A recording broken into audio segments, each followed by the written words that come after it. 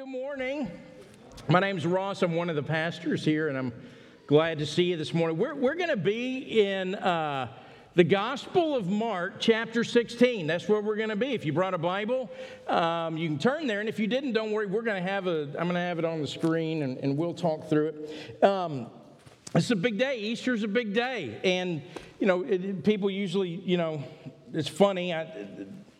They'll say things like, just like the Super Bowl for preachers or something, and I guess, I get what the sentiment is. And I think one of the reasons that we all make this priority to attend an Easter service is because at some level, no matter who we are, we're here because we know this is important.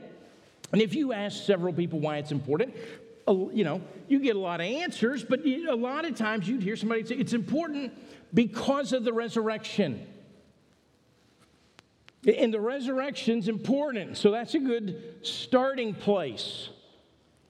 But I want to go a little further this morning. I want to kind of push in a little further past the resurrection being important. And I want to argue this morning, the resurrection is important, but it's more than that. The resurrection is important for me.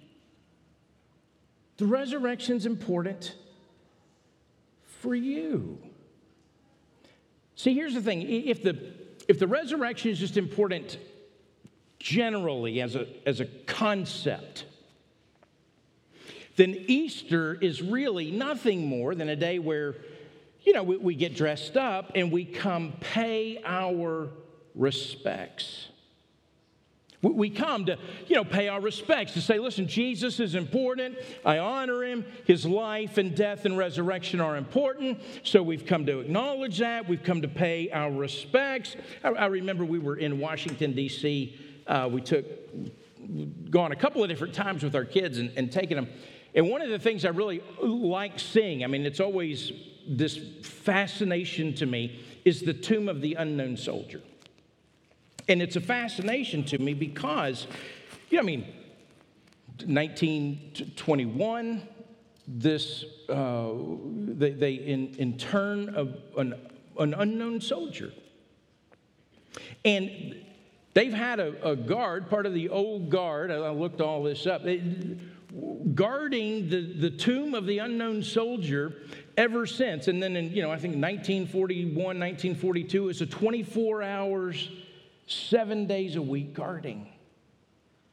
And I'm always struck by it a little bit. So I'm there and I'm fascinated and I want to pay my respects and, all of those things because it means something. Although I don't even know all that it fully means, I'm aware to know, man, this is a big deal.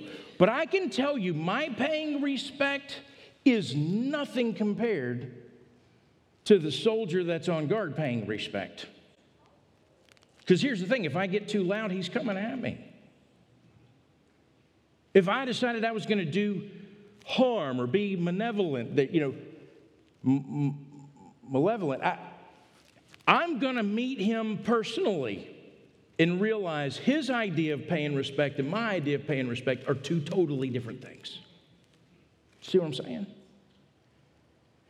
But paying respect. And so the tomb that we consider this morning, the tomb we're considering this morning, it's empty. Jesus was the occupant, but he lives, he's risen, he's alive.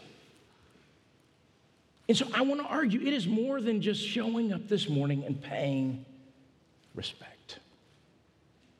So I want to take a few minutes and I want to look at these 8 verses at the end of Mark's gospel, chapter 16 in Mark, verses 1 through 8. And I'll give you a little context as you're getting set, and then I'm going to read it. But at the end of Mark 15, it records that Jesus died, and then a man named Joseph, we find Joseph of Arimathea, he comes, he asks for Jesus' body.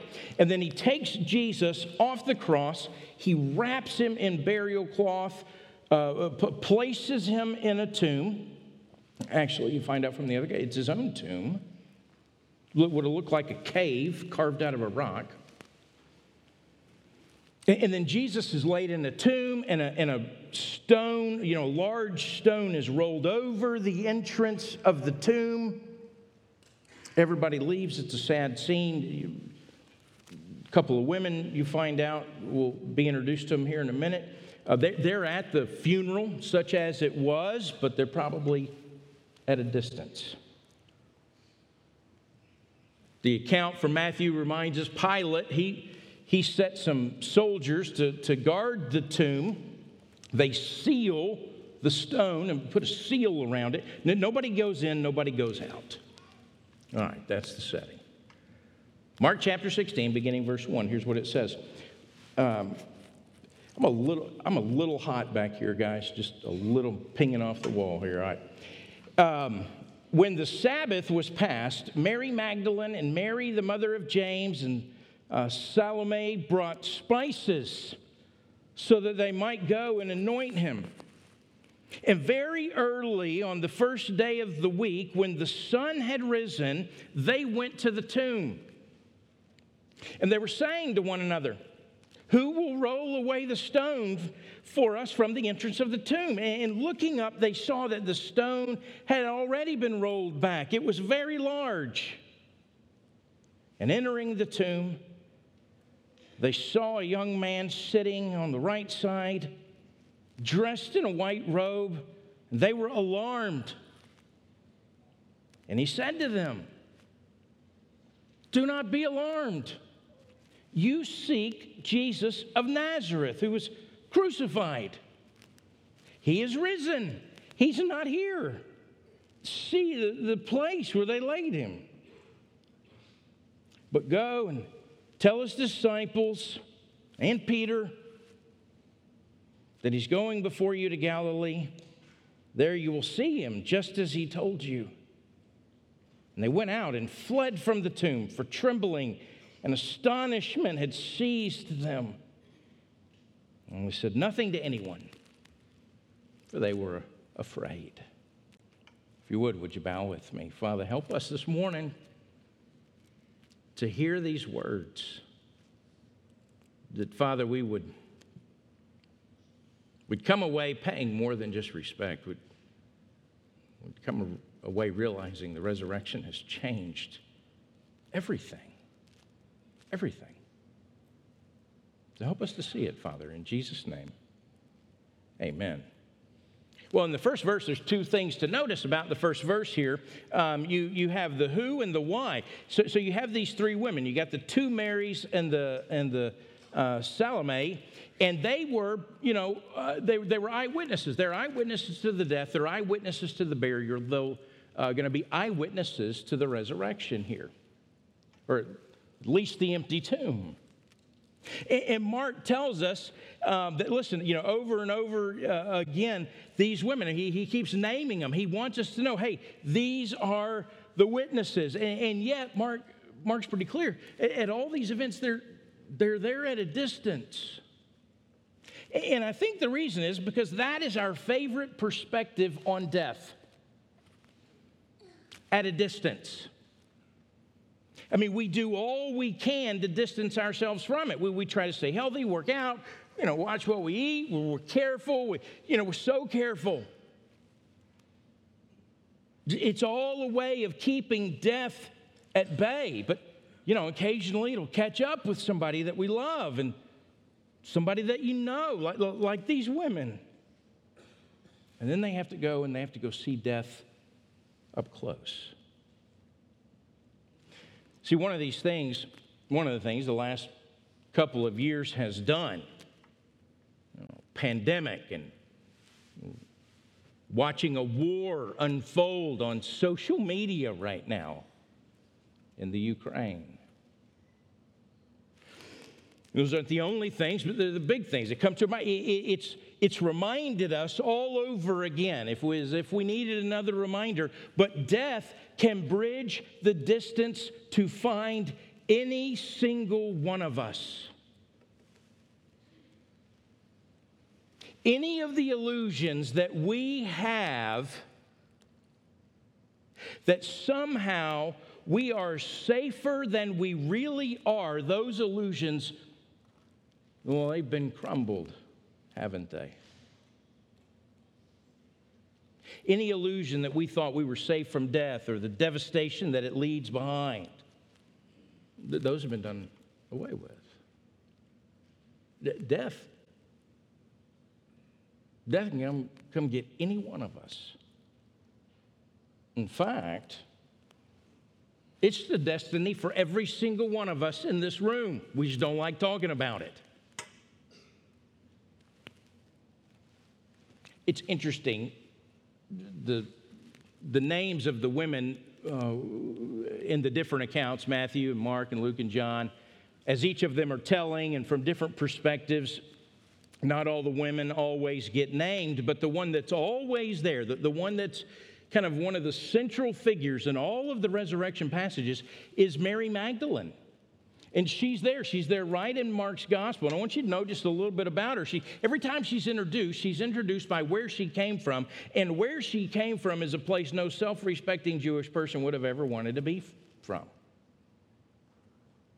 It was a place that historians record the downfall of it was promiscuity and immorality. And most historians think she was a woman, an unmarried woman from this place. And so, she, her lifestyle was one that none of us in this room would approve of. But that wasn't even her worst problem. We find that when she met Jesus, she was possessed with 7 demons, 7 spirits, which means she was completely possessed. Used and abused by those that she grew up with in Magdala. And she was a woman who had been possessed. And this is how Jesus finds her. And so it doesn't take much imagination to picture what she looked like, what kind of broken and damaged life she must have. I mean, this is how he found her. And then he finds her and he heals her. And in many ways, she's like this microcosm of what Jesus came to do. Came to heal the sick and the poor and the ones with heavy burdens. He came to heal them and save them. And she's a woman who's completely lost and broken, overcome with the darkness of hell, really. She's kind of this picture, I think, of in Genesis 1, when it opens up and the world is formless and it's void and darkness covers over the deep. This is kind of how Mary is. It describes Mary when Jesus finds her. Well, that's who's there, but why are they there? Well, verse 1 tells us that they brought spices so that they might go in and anoint him. Well, these spices, they're Aramaic oils. They came to anoint Jesus' body. What they would do is you would sprinkle these spices, these oils, over the dead body, and it was meant to mask the odor of decay. It's what you did for someone that you loved. You poured over them so they wouldn't smell as their body decays. Which leads me to why they're coming to the tomb. I don't think they fully understand. They're not coming to the tomb to find it empty. They're not coming to the tomb because Jesus told them 3 times, listen, I'm going to go to Jerusalem. They're going to arrest me. I'm going to be crucified. I'm going to be laid in a grave, and 3 days later, I'm going to rise again. That's not why they're there. They're there to make sure that this man that they loved was Jesus. That his body wouldn't smell bad as it rotted in the grave. They've come to pay their respects. They've come to cry a little bit more. And what's interesting is she didn't even fully understand who Jesus was. She didn't even understand all the power that he had. She knew some things, certainly. He'd rescued her from her hell on earth. He'd given her meaning, a place to belong. He loved her, but she didn't fully understand. And I think that's how so many people are when it comes to Jesus. Like, he's good, he's good and he's powerful and he's important and he demands our respect. But when you get right down to it, you know, my past, you just don't know my past. My past is probably more powerful than Jesus. But the sin in my life's more powerful than the power Jesus has. And can I just say for a second, I mean, I know that when you sit in a church and all this, you sit and you think, man, I sure hope the preacher doesn't, mention my sin, because then God's talking right to me. And let me just say, I'm not going to name any of the sins. And I know every one of yours, because they're mine too. There's not anybody in this room this morning that doesn't cringe when they think about their sin. Doesn't matter what we're wearing this morning. We all have the same problem on the inside. You're tempted to think, you know what? The things that are on my inside are worse than everybody else's inside. And Jesus might be powerful, but he's not more powerful than this. And I think that's why Mary Magdalene's right here in the heart of every one of those resurrection stories, because she's going to be ground zero for what the resurrection does. She's the exclamation point on this thing called Christianity. So you get to verse 2 and you think, oh man, we're never getting through it. It's 10 minutes. We're getting through it, don't worry. It's Easter. I'm not going to apologize to the nursery workers today, okay? It's Easter. Two things in verse 2, though. It says very early, the first day of the week when the sun had risen. Mark, he's so brief about everything, and then he gives you these details, and that means he wants you to say, why are you telling me that bit of it? I know what happens in the morning. The sun rises. Of course it does. He's telling us two things, when it happens and where they're going. And it's very early. It's the first day. The sun rises. This is what's interesting. All through Mark's gospel, it's always been the third day he's going to rise. And it turns out this is the third day. But Mark's telling us the third day is also a first day. In fact, all the gospel writers do that.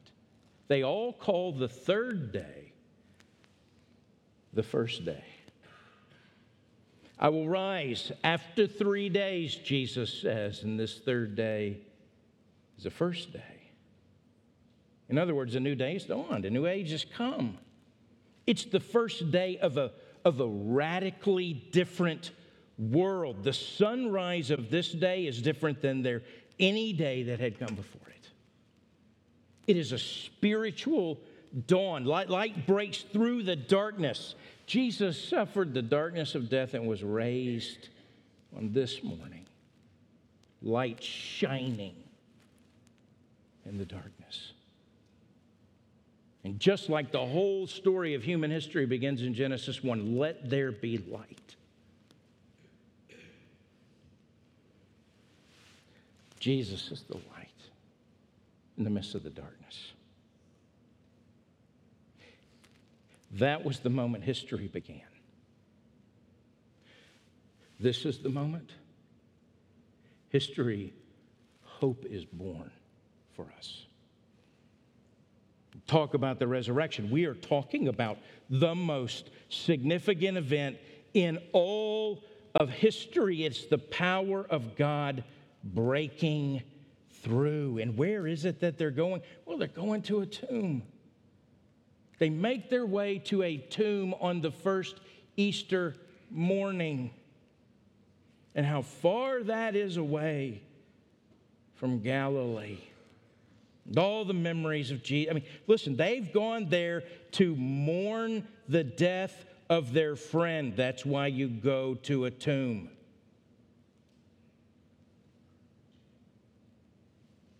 Maybe they just walked in silence, as you do when grief has hold of you. Except for the one conversation, and Mark's the only one that recorded it. They're talking about, what are we going to do about the stone? It would have been heavy stone. No way these three women would have been able to move it. That's their concern. Well, verse 3 and 4 tells us, who's going to roll away the stone. And they get there, and they do not find what they expect to find. In fact, what they found could not have been further from what they expected. I remember one Easter morning growing up. I told this story a long time ago.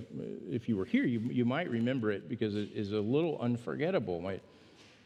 I'm the oldest of 5 kids, and in our house, Easter was kind of a big deal. My mom made sure everybody had pretty Easter clothes and that sort of thing.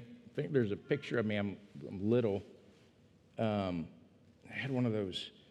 I had a yellow suit, but they weren't pants. It was shorts. And I hated that thing, man. I was so embarrassed. I trying to pull those shorts down, because I had the long white socks. I'm like, oh. But anyways, this is not that Easter I'm remembering. It's a different Easter. And it was an Easter. I remember my sister Molly, man, she's my youngest sister. So there's 5 of us. I'm the oldest. My brother's the youngest. 3 girls in between. Molly's the 3rd girl. And she was just so happy. She was at that perfect age, 5 or 6 or 7. This beautiful Easter dress, and she had a little hat and everything. And she had gloves that went with this Easter outfit. These white gloves, pretty white gloves, I guess. I don't remember, but here's what I do remember. All the girls, they were all, in the bathroom. Everybody's getting ready, doing their hair and all that stuff. And they left my little brother, unattended. The year's probably 1984. Michael Jackson's Thriller is number 1 on the top charts. And if you ever seen it, Michael Jackson wore one glove with the fingers cut out of it. My brother finds the Easter glove and thinks, what else would you do with a glove like that than cut the fingers off of it? And my sister goes to put on those gloves. It is not what she was expecting.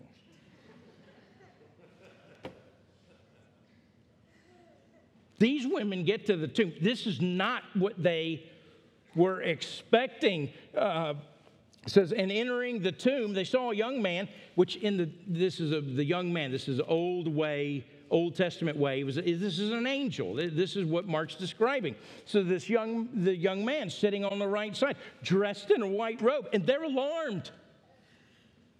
And he said to him, "Don't be alarmed. You seek Jesus of Nazareth who was crucified. He's risen. He's not here. You missed him. Come on in and see the place where they laid him." I think the angel loves this moment. He has been waiting for millennia to announce that his creator, his God, his king, the eternal Son, this deal has happened. And incidentally, the stone's not rolled away so Jesus can get out. It was rolled away so the women could get in. Don't be alarmed. There's nothing to fear. I know why you came here. You came to pay your respects. You came to mourn the loss.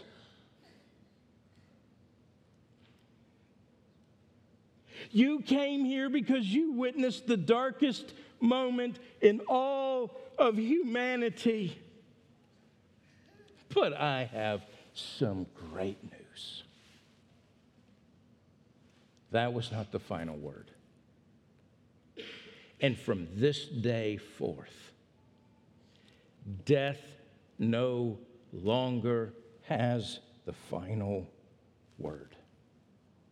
He's risen. He is not here. Come and see for yourself.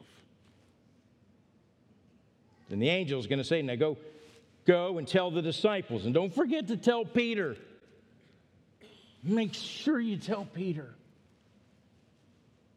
That's because Peter failed so badly.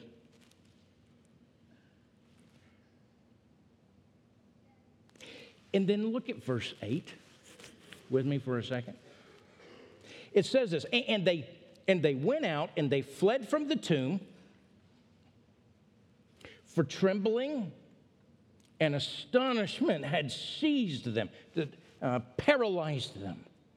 And they said nothing to anyone, for they were afraid. Now, a couple of things. Mark's account of the resurrection, in some ways, it's the most brief of all the accounts. 3 women, they come to a tomb, they find it empty, an angel tells them Jesus is risen, gives them instructions on what to do. On the other hand, what Mark's brevity brings is probably the most dramatic picture of this moment in all the Gospels.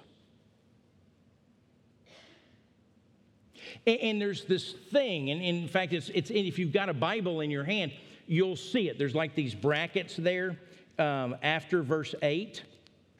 And this was an Easter morning, we'd totally nerd out on this, but where it says that the older manuscripts that don't have the verses 9 through 20, well, that's okay. The reality is that Mark probably ends his gospel in verse 8, and, you know, like us, we're going to consider this and go, well, that seems like a strange way to end the resurrection account. And so, the church is like, well, surely Mark didn't mean to end it there. And so they pull some stuff from John and Luke and, to attach on and ending, and that's okay. We're not bothered by that at all. There's nothing heretical about it. We've received it as canon. It's all fine. But I want to talk about Mark's intention for a minute. So why does Mark end this the way he ends it? I mean, this is not what I expected. I would have expected, hey, so we're going to have a worship service, and somebody looks around for a tie so they can put that on, and, maybe somebody grabs the Easter eggs. I don't know. I mean, something like this should be a celebration. It's the very first Easter. But the very first Easter, it turns out, was fleeing and trembling and paralyzing astonishment and fear, and not lots of words. Let me say to you this morning, maybe that's what's missing from Easter. See, because we realize then Easter's not like the happily ever after ending pasted on to the otherwise frightening conclusion of Jesus on the cross. You know what Mark's telling us? Easter is the frightening part of the story.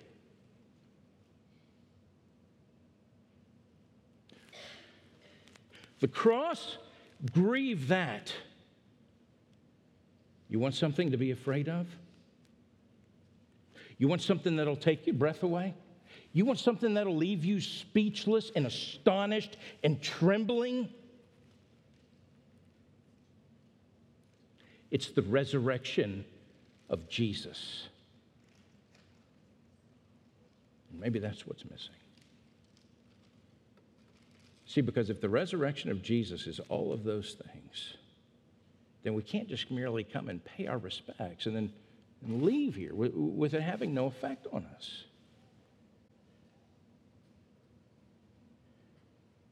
I mean, if there's anything you can count on, like I said earlier, it's the death's coming for all of us. They go, they look into the tomb. They came to expect to see someone who's wrapped and sealed and signed and delivered there, Turns out Easter changes the rules. You can't even count on death anymore.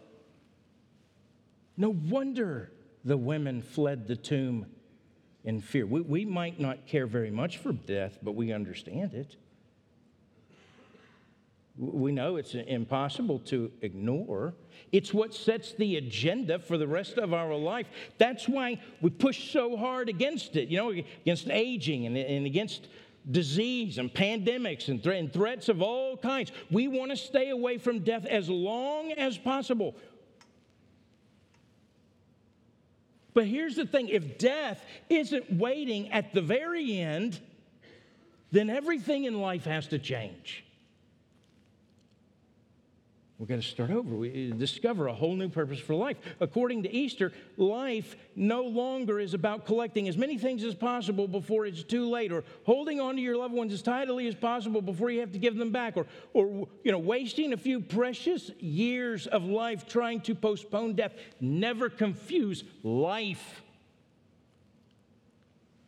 with postponing death. See, according to Easter, the point now is to discover a death-defying hope. See, your life, because of the resurrection, when you encountered it, when it becomes something that's not just out there and it happened and Jesus rose from the dead and I'll sing a song about it and I'll put on a tie and I'll go to an Easter service, but when it becomes, oh, I believe this, I believe it. Death was conquered. He laid in a grave, really, really, really dead. And he rose to life. Not an idea, not a theory, not a concept. Rose to life in a body. Perfect and whole. A forever body. That's what we mean when we talk about the resurrection. This isn't just some generic life after death, or spirit lives on, or you go to the great place in the sky. I'm not talking about any of that. I'm talking about, because of Jesus. Let's talk about my grandmother for a minute. Because of Jesus, my 4'10" grandmother, in every direction,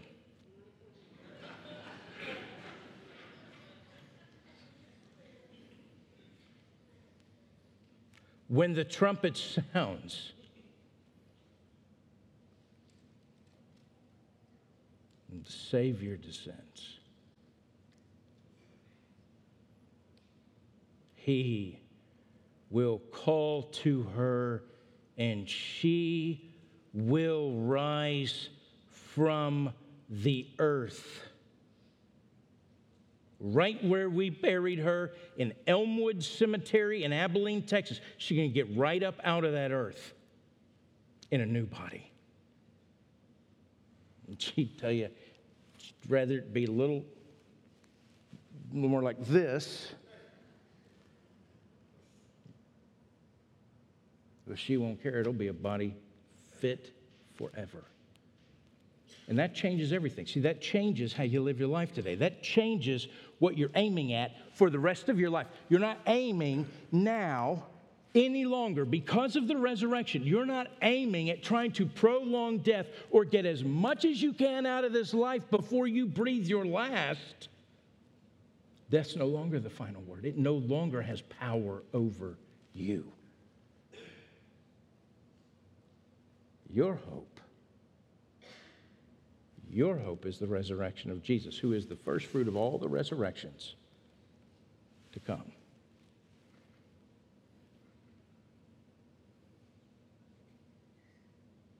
It's this great story. In fact, when the first bit recorded after 8 is actually, it points to John, the end of John's gospel, there in John 20. It's Mary Magdalene. She shows up,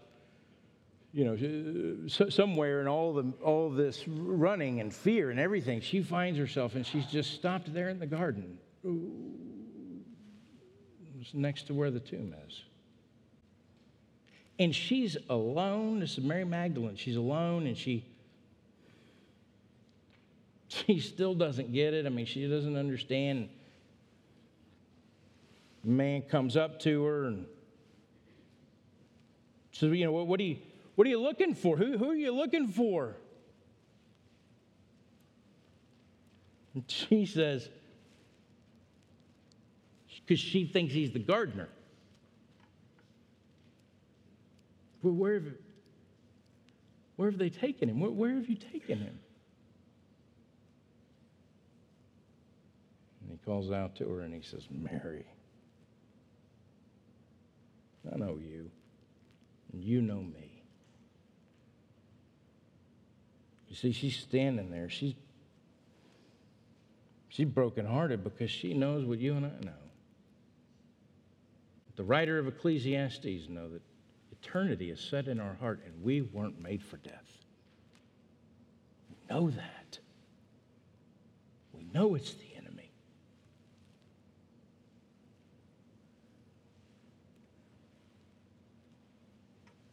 Mary, he says, I know you love me, but in some ways what he's saying to her is you're understanding him, he's way too small. Way too small. You came here to pay your respects. I rose from the dead to give you life. It's like John says in John 10, the thief comes to steal and kill and destroy, but I've come that you might have life and have it to the full.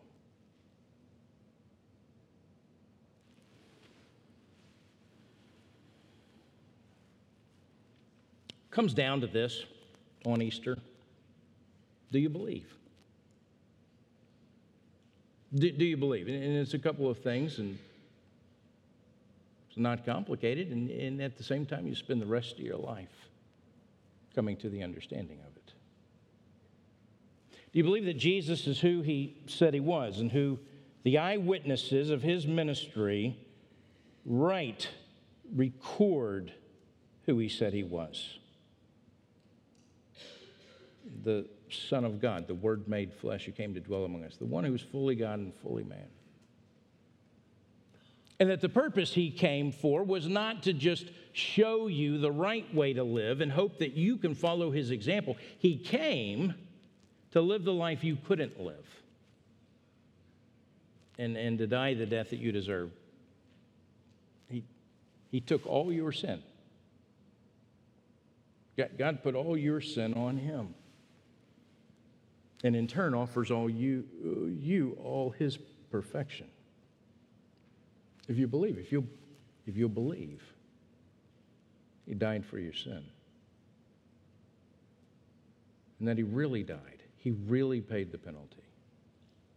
He really satisfied the judgment that God had against you. And he laid dead for 3 days, and yet death couldn't hold him, and he rose again to new life on the third day. Conquered death. Came to new life in a glorified body, a forever human body. It says, if you'll believe me, Paul writes it in Romans 6. Count your death with him, his life. Count your death as his death. His death is your death. And then you know what? You get his life.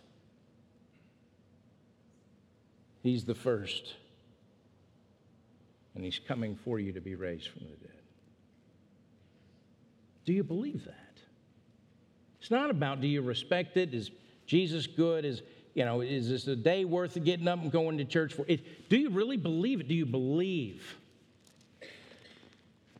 he has the power of life over death and offers you that life, and that your life now can be lived with that hope?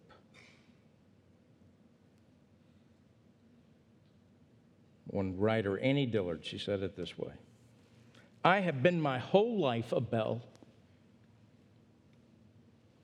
but I never knew it until I was picked up, lifted up, and rung. My whole life, I thought I was a paperweight or a doorstop.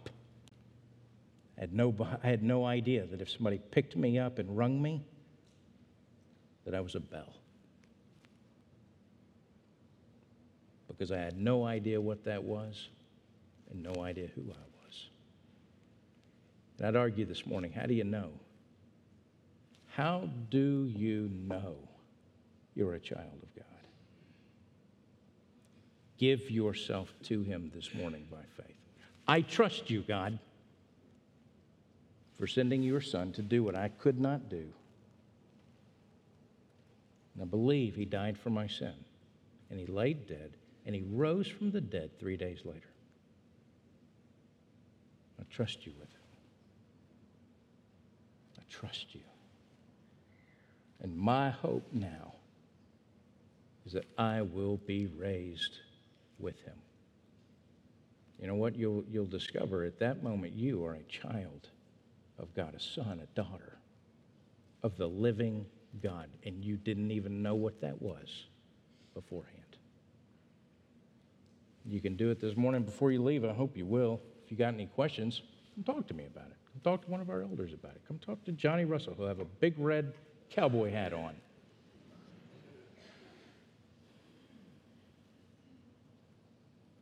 He is risen. He's risen indeed. Well, can we try that again? That was kind of... This is on video, people, for crying out loud. He is risen.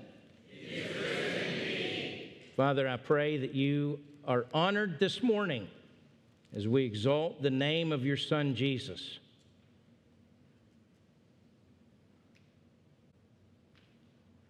We've come to do more than just pay our respects this morning. Father, we've come to put our life in your hands,